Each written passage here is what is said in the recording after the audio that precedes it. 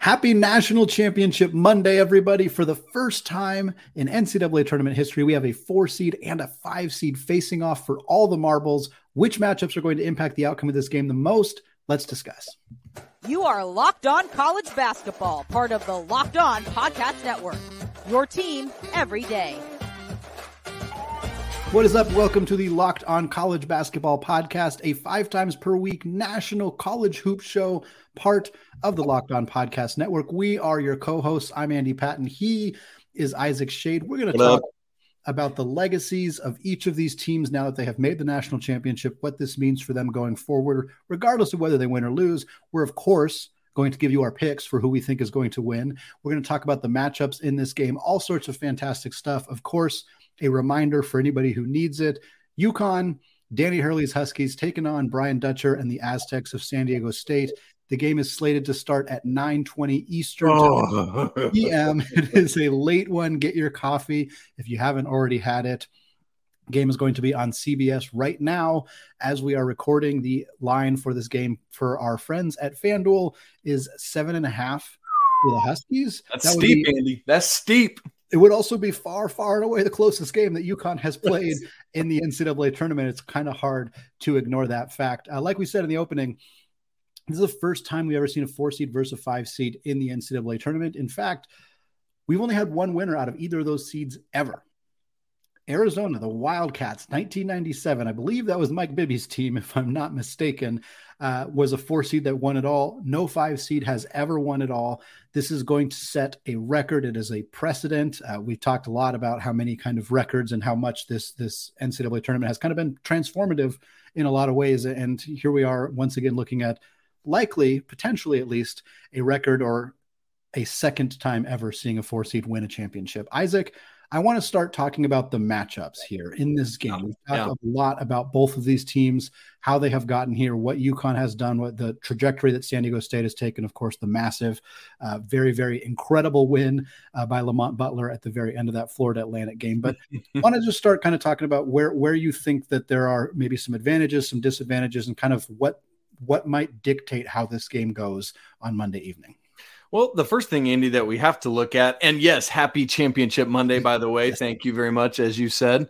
It's the same thing we looked at with UConn versus Miami and UConn versus everyone is, can anyone match up in the front court? And so basically we're looking at Mensa versus Sanogo, right? Mensa for San Diego State versus for UConn. But Andy, here is the problem as I see it for the Aztecs, at least in this matchup. There's another one we'll talk about in a minute where San Diego State has the edge. Fear not, Aztec fans, we're here for you. The problem is that it's not just Mensa versus Sanogo. It's Mensa and Arop versus Sanogo and Donovan Clingan.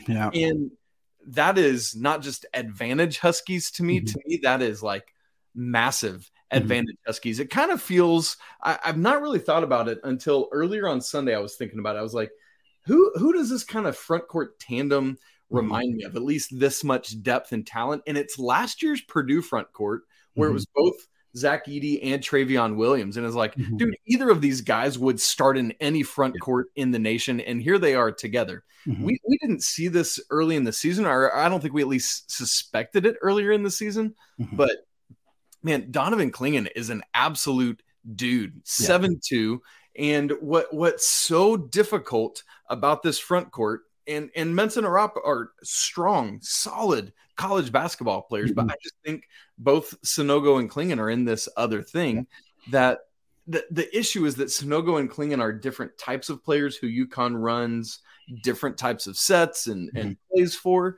And that's really hard to scheme against defensively on a normal prep, much less on a 48-hour prep. That's such a quick turnaround. I mean, you just think about San Diego State and all the emotion they've been through since Saturday night, and deservedly so. You got to get yourself focused so quickly and back in on this thing. And I hope they're able to. Going to be a really interesting matchup in the front court. Andy, what about you? Any other specific matchups you're watching that might swing this game one way or the other?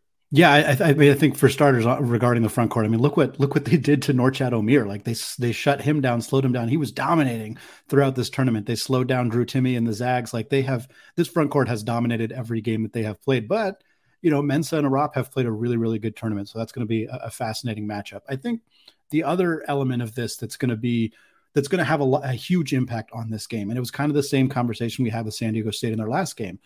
How does their 3-point defense match up against a team that shoots really well from beyond the arc? And against Florida Atlantic, San Diego State's first half defense, I mean, Florida Atlantic hit a lot of threes and had a lot of open looks in the first half. They clamped down in a significant way in the second half, and Florida Atlantic started turning the ball over a little bit more, missing some shots. And of course, not to take away from what San Diego State did. They really played fantastic defense, hit clutch shots, and one of the most clutch ones we have ever seen from Lamont Butler there. But I don't think San Diego State can have definitely not a whole half where they lapse defensively around the perimeter. They may not even be able to get like a 10-minute stretch. That's a great point. Like if you let UConn get open looks, they're going to bury you.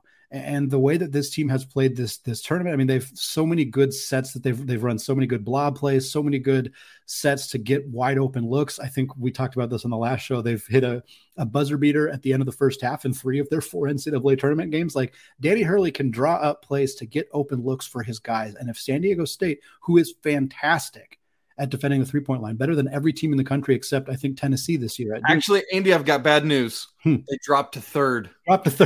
Terrible. San Diego State's. I'm just kidding. But I think that's going to be because UConn's strength is obviously in the front court, and you touched on that beautifully, talking about Sonogo and Klingon and what that's going to do. But UConn is going to need that outside shot. They're going to need to be able to stretch the defense a little bit. And if San Diego State can fully clamp them out there, make Jordan Hawkins and Tristan Newton and Alex Caravan and Joey Calcaterra, if those guys aren't getting good looks, that is a huge advantage for San Diego State. So that's going to be something that I'm going to be watching really closely in this game.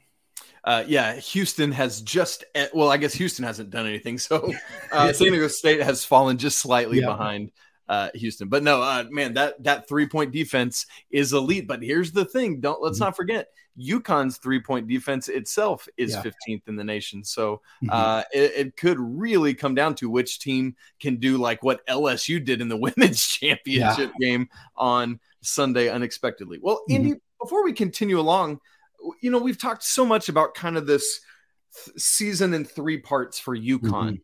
And obviously the 2 bookends where they've been so dominant are instructive, but a lot of times what can be even more instructive is looking at what went wrong when things were going wrong. And so that stretch where UConn was 2-6 in the middle of the season, heading kind of wrapping up in late January there. I think it's important for us to ask, like, what went wrong, and is there a chance of repeating? Because if it's the NBA and we're in a 4 of 7 series, it probably that can't happen. Right. But in a one-off, all bets are off. So Andy, let's just quickly discuss what went wrong in that 8-game stretch. I think a part of it, we kind of touched on this already, but I do think part of it is the familiarity that these were all Big East teams. It's impossible in my mind to not connect the dots there, that they struggled against Big East teams. They did not lose to anybody outside of the Big East. So I think familiarity plays a role. I think also just the Big East is very, very good, and that plays a role. But the thing that jumps off the page the most when looking at this kind of bad 8-game stretch for UConn was their defense. They gave up 80 plus points in 4 of those 6 losses. Wow. Do you know how many other games in the entire season that they gave up 80 plus points? I'm going to guess not many. One other time, and it was a 95-86 win over St. John's. That is it. This defense, I mean, they gave up 54 points to Gonzaga. They gave up a similar amount of points to Miami. I don't remember the exact total, but 2 of the top 10 offenses in the country, and they just completely shut them down. But there have been times this year, specifically in this stretch of basketball, where their defense was not nearly at that level. It's hard for me to imagine that they will suddenly stop playing good defense, but maybe San Diego State can watch the film there, find some tape, find some things that maybe they can exploit, some advantages. Again, I think part of the reason that this was so successful for those teams and has been a challenge for everybody else is because UConn's really hard to game plan against. teams that are really hard to game plan against are going to be successful in this type of situation where you only have 1 or 2 days to potentially plan for them. That I think is going to make this tough for San Diego State because they don't have as much time. Having said that, Dutcher, fantastic coach. I'm sure they've poured over every single element of this and they've figured out the best possible ways to exploit a matchup here. And part of it, I mean, you think about, can UConn's backcourt continue to play at that level they've played? Yeah. Part of it for San Diego State is they're at a height disadvantage where Tristan Newton and Jordan Hawkins are both 6'5". What Andre Jackson's 6'6", and we'll see where his health is at and stuff. Sure. But I mean, UConn definitely has that advantage in the backcourt, and it's like, can all that continue, especially as Hawkins and Newton have both been playing so far in the tournament? And speaking of all that, Andy, UConn may be this 7.5 point favorite, sure, but San Diego State laughs in the face of a difficult line. They've played the upset card many times already in this tournament, and they will be more than happy to do so once again. What exactly is that recipe for them to do so? I don't know, but that just made me super hungry for talking about our next sponsor, Built Bar. The Built March Madness bracket is here. We know you have a favorite bar or puff, and now's your time to make it count. Go to BuiltMarchMadness.com to vote for your favorites, like the one that I love to vote for, and I know my man Andy does too, the churro bar. And so you can go vote, support your team, support your favorite bar or puff. And when you do so, you'll be entered in a drawing where 50 different lucky Locked On listeners will win a free box of Built.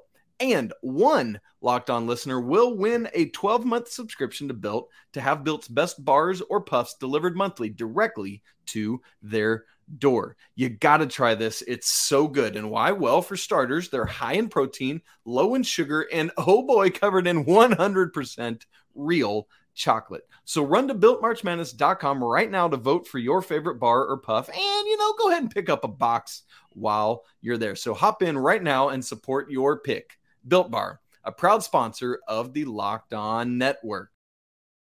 Andy, I've said this a couple times in the last couple days. I think I even tweeted it out after Saturday night's semifinal. UConn just kind of feels inevitable at this point. They've won every game in this tournament by at least 13 points. You know what? Way to go, Miami. Holding that margin close. But this tournament is wild.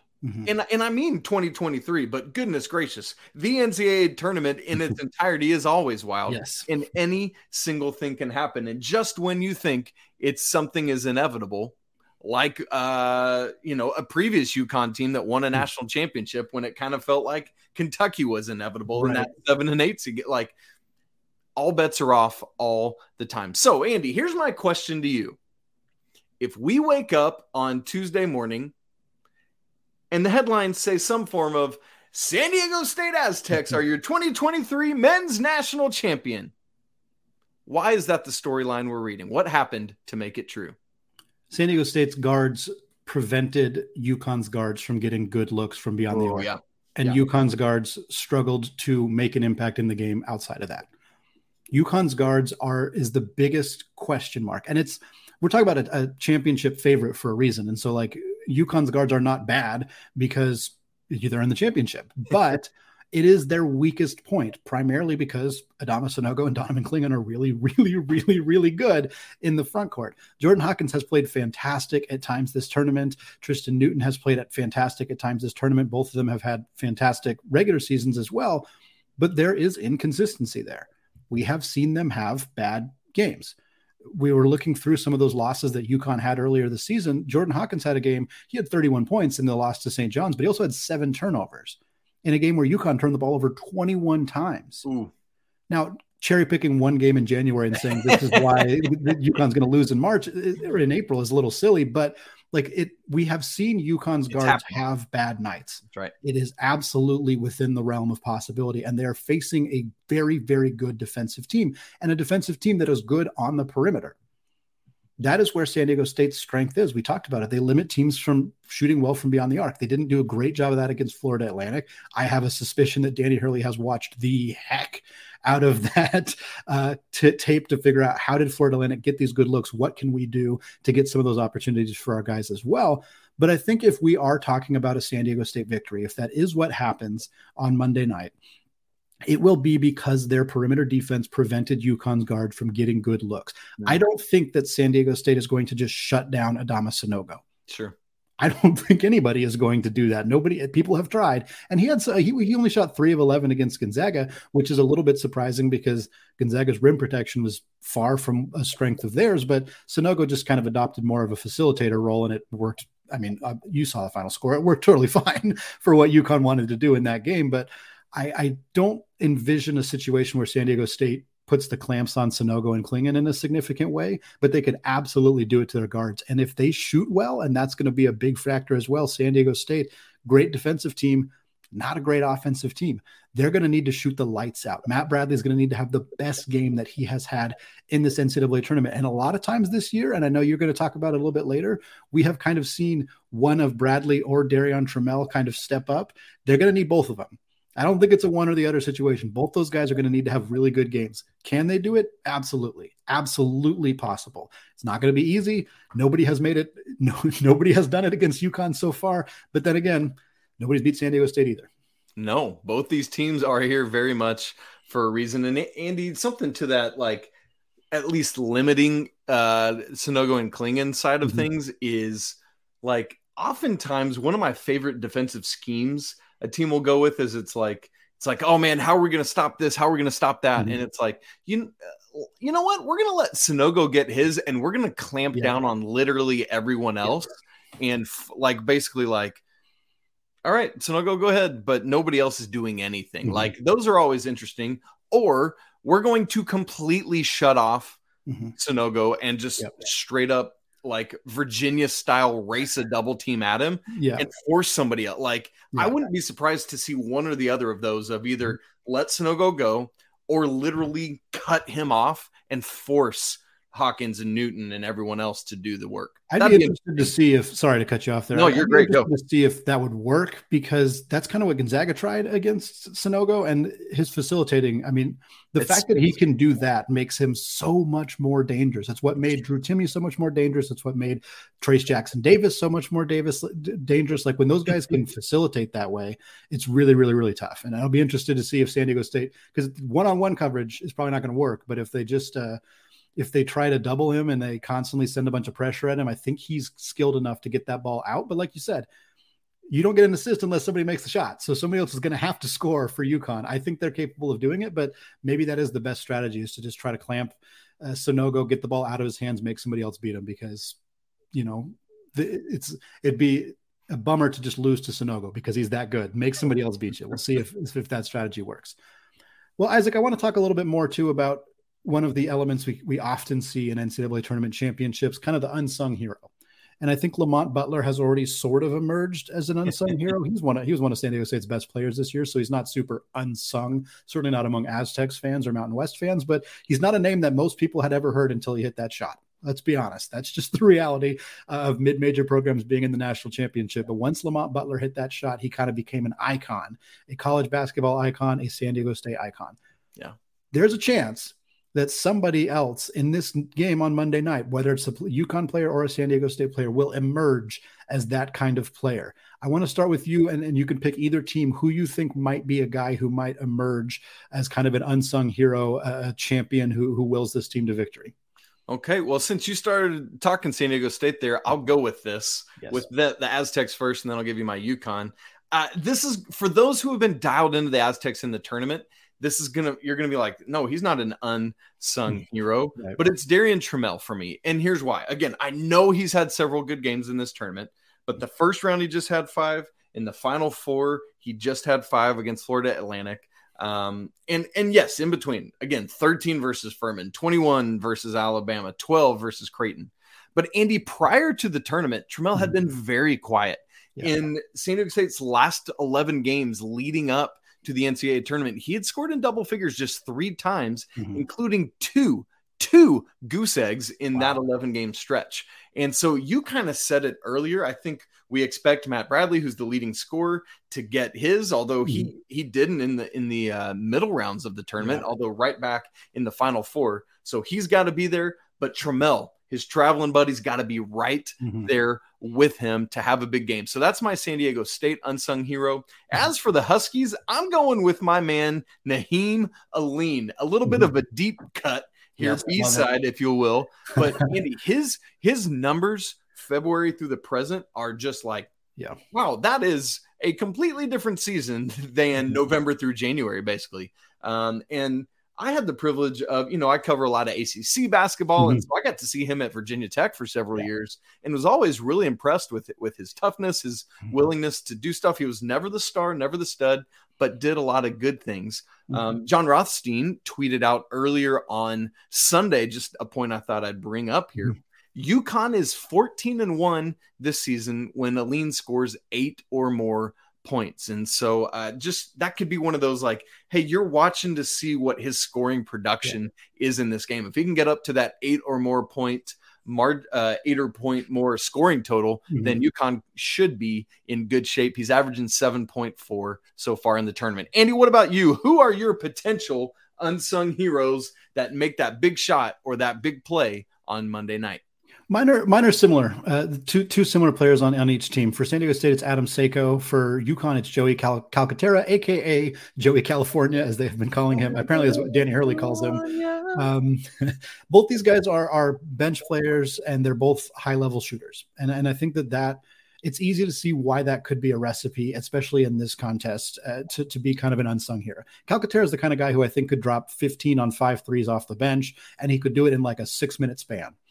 Like we've seen him do that before. You mentioned having seen a lot of Aline because of Virginia Tech. I've seen a lot of Joey Calcaterra because he played in the WCC, played at the University of San Diego for 4 years. He is a high-level shooter, high-level scorer, a guy that has really added a tremendous amount to UConn's team this year. And I think there's a very real chance that he's the highest scorer off the bench for both teams and could be kind of a guy that rises to that level of hero. And for Seiko, it's a lot of the same kind of conversation. 46% shooter from deep. That's just tremendous.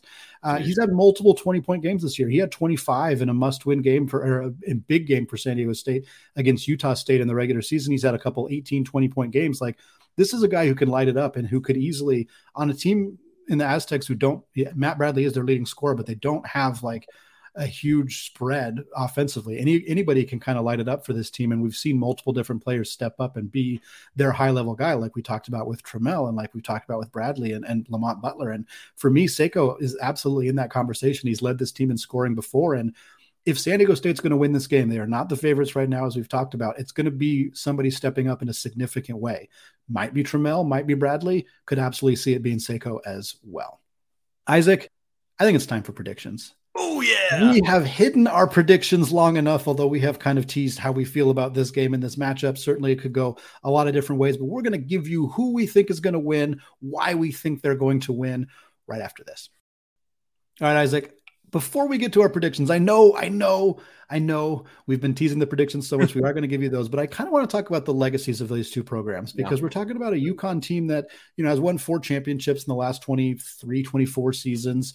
So certainly more success overall from an NCAA tournament perspective than San Diego State, who is, in their first Elite Eight, their first Final Four, obviously their first national championship game as well. So I want to start with you. You can pick either of these teams and kind of where you feel they are at from a legacy perspective, having just made the championship game and maybe what that might look like if they were to win it all.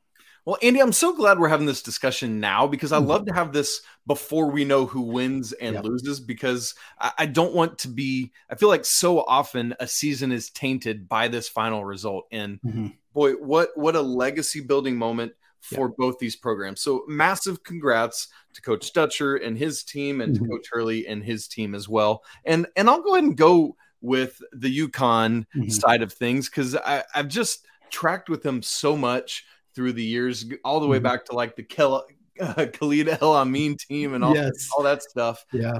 And here's my thing. I think because UConn is a 4 seed and because of the 8 losses total, I fear that win or lose this game, there will be people that just kind of automatically lump them in with the 2011 or 2014 UConn teams, like the Kemba run, which was that ugly national championship game against Butler, or the 14, the Shabazz Napier game year. That was the 7-8 versus Kentucky national championship I talked about.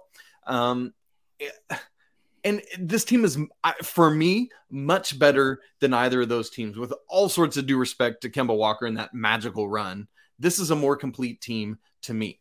And this team is somewhere in between those two teams and what I think are the two best UConn teams, the 1999 Rip Hamilton team and the 04 like Emeka Okafor team. Those teams. 04 like Okafor. Yes. Oh, man, that's so good.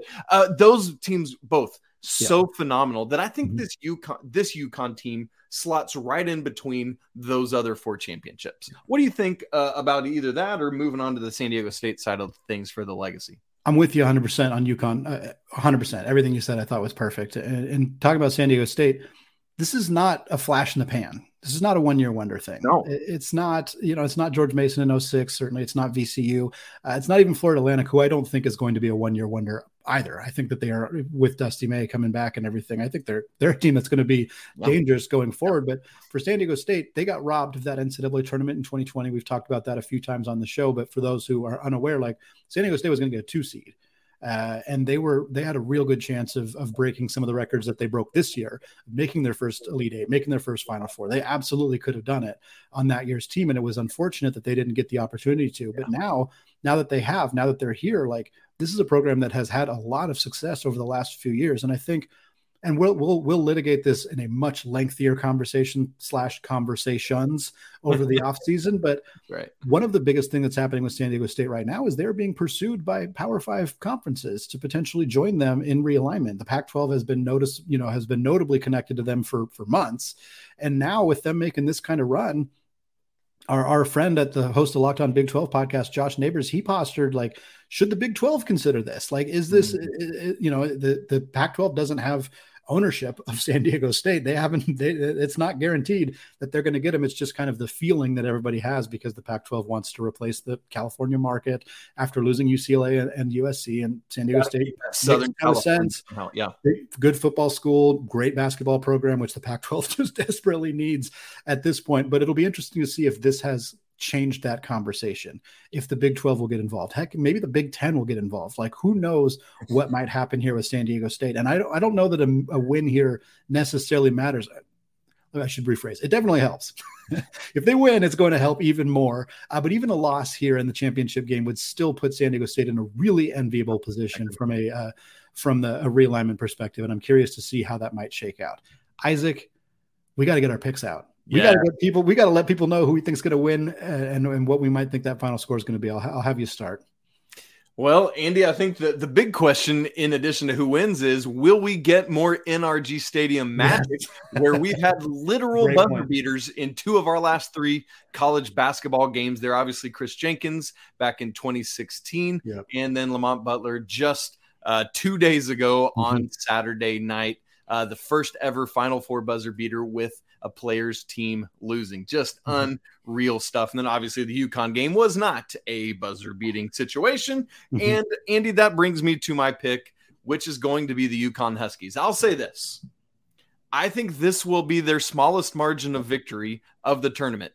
However, I do believe that Danny Hurley's team completes a double-digit sweep, all 6 games won by double digits, but I'm going to give them an 11-point margin. Let's say 80-69. Ooh, that's so. I didn't write mine down, so you did not see this in the notes, but I have a projection in my head that is frighteningly close to that. Really? My projection is a 9-point win for UConn, and my final score was 81-72. Get out. That is, we're both going to be either very close or we're going to be just super off. We'll be texting each other like we're idiots. Yeah, it's either going to be that or San Diego State's going to hang like 96 on them, which would be incredible. Probably unlikely, but incredible. Either way, we're both in that kind of 9 to 10 point victory for UConn. I think that feels about right.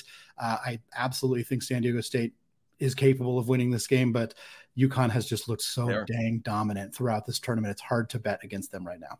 I completely agree with you. And Andy, I know we're at the end of our time, but we are also at the end of the very first college basketball season. We did it. Locked On College Basketball. This show started on November 7th, the first day of this college basketball season, and we've been with you the whole way. This is something that Andy and I both have been wanting to do for a long time. And so we owe a massive debt of gratitude to all the executives and higher ups at the Locked On Network for trusting us with this. Andy, I cannot think of anyone I would rather be doing this with on a daily, weekly basis. I legitimately look forward to this all the time. Talking hoops with you. I'll let you reciprocate here in a second if you feel so inclined. You don't have to, but I know that we do, most importantly, both want to give a massive word of thanks to those of you who have tuned in and listened or watched and been with us from the very beginning of this thing. So excited for those of you that are early adoptees to Locked On College Basketball. And Andy, I cannot wait for what I hope is many more seasons of college hoops, just hanging out, doing this with you and with everyone who was dialed in with us. I agreed 100%. This has been so much fun, my friend, to get a chance. We've recorded every single day in March together, every single day. And it was hard. Don't get me wrong. It was hard, but we had so much fun, and I would do it all over again every single month if I could. It's an absolute blast. And shout out to those of you who have been with the show long enough to understand the lawyer reference at the end of our episode. Shout out to those of you who are listening for the very first time. Some of you are brand new to the show. We appreciate every single one of you, whether this is your 80th episode, your first episode, somewhere in the middle, whether you are a hate listener, whether you are a love listener, whatever it may be. We sincerely appreciate every single one of you, and we're so excited to we're still going in the off season. This is not it. We're not done. This is not a eulogy, my friend. We are going to bring content every single weekday for the foreseeable future. We're going to talk transfer portal stuff. Boy, howdy, is there plenty to talk about with the transfer portal right now. We got NBA draft stuff, of course, conference realignment, everything going on in the sport is going to be coming your way 5 days a week. So keep plugged into us going forward. Yeah, I can't wait to find out what is the next inside joke to join the show after the lawyer family. Hopefully we'll get something fun this summer. Folks, we hope you enjoy the heck out of this national championship. It's the last college basketball game of the season. We saw the next to last one on Sunday with an impressive championship performance from Kim Mulkey and her LSU Tigers, winning her fourth national championship. What a fun women's Final Four it was, Andy, and cannot wait to see what happens going forward. Shout out also to our friends at Locked On Women's College Basketball. Please go make sure you check out their show. It's so great, so phenomenal. They're dialed in and giving you great content. Check out our female sister counterparts over there. Y'all, next time we chat, we will have the 2023 national champion. We'll be recording immediately after the championship game tonight, and it'll be in your inbox or inbox. This is not an email. It'll be in your podcast feed on Tuesday morning. For now, this is Isaac Shade on behalf of Andy Patton. Please don't forget to subscribe, smash the like button, leave some comments, and we want to always say apologies to the lawyer family. And until tomorrow, peace.